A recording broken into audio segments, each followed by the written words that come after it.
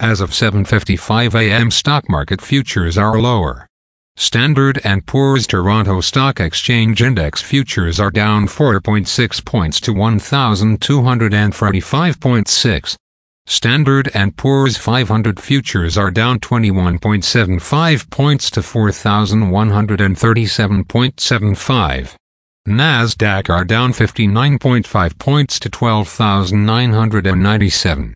VIX futures are up 0.32 points to 19.65. Asia and Europe. The Nikkei 225 in Japan was up 26.55 points to 28,620.07. The China CSI 300 was down 19.98 points to 3,962.67. The DAX in Germany is down 10.5 points to 15,855.45. The CAC 40 in France is down 48.6 points to 7,525.57. The FTSE 100 in London is down 17.87 points to 7,895.2. Commodity markets. Gold is down $12.15 to $1,987.45. Silver is down 73 cents to $24.80. Crude oil is down 75 cents to $77.98. Copper is down 9 cents to $3.87. Natural gas is down 9 cents to $2.38. May corn is called to open lower at $6.50.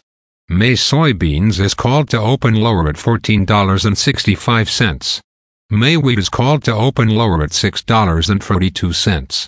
The Canadian dollar is 1.3596. The Canadian 2-year bond yield is 3.69. The Canadian 10-year bond yield is 2.88. The United States 2-year bond yield is 4.05. The United States 10-year bond yield is 3.44. Bitcoin is at $27,398.30. Highlights of today's news. Minnesota Minerals and Mining to cut 6,000 jobs. Remote work demands helping to drag out Canada civil service strike. 1/3 of Canadian homeowners have mortgage periods of more than 30 years. Elon Musk is making over $148,000 a month from subscriptions to his personal Twitter account. Joe Biden officially launches 2024 re-election bid. Again, thanks for listening. For automatic downloads, please subscribe on a podcast app or platform. And please consider leaving a rating on the podcast app or platform. It helps grow the show. Thank you.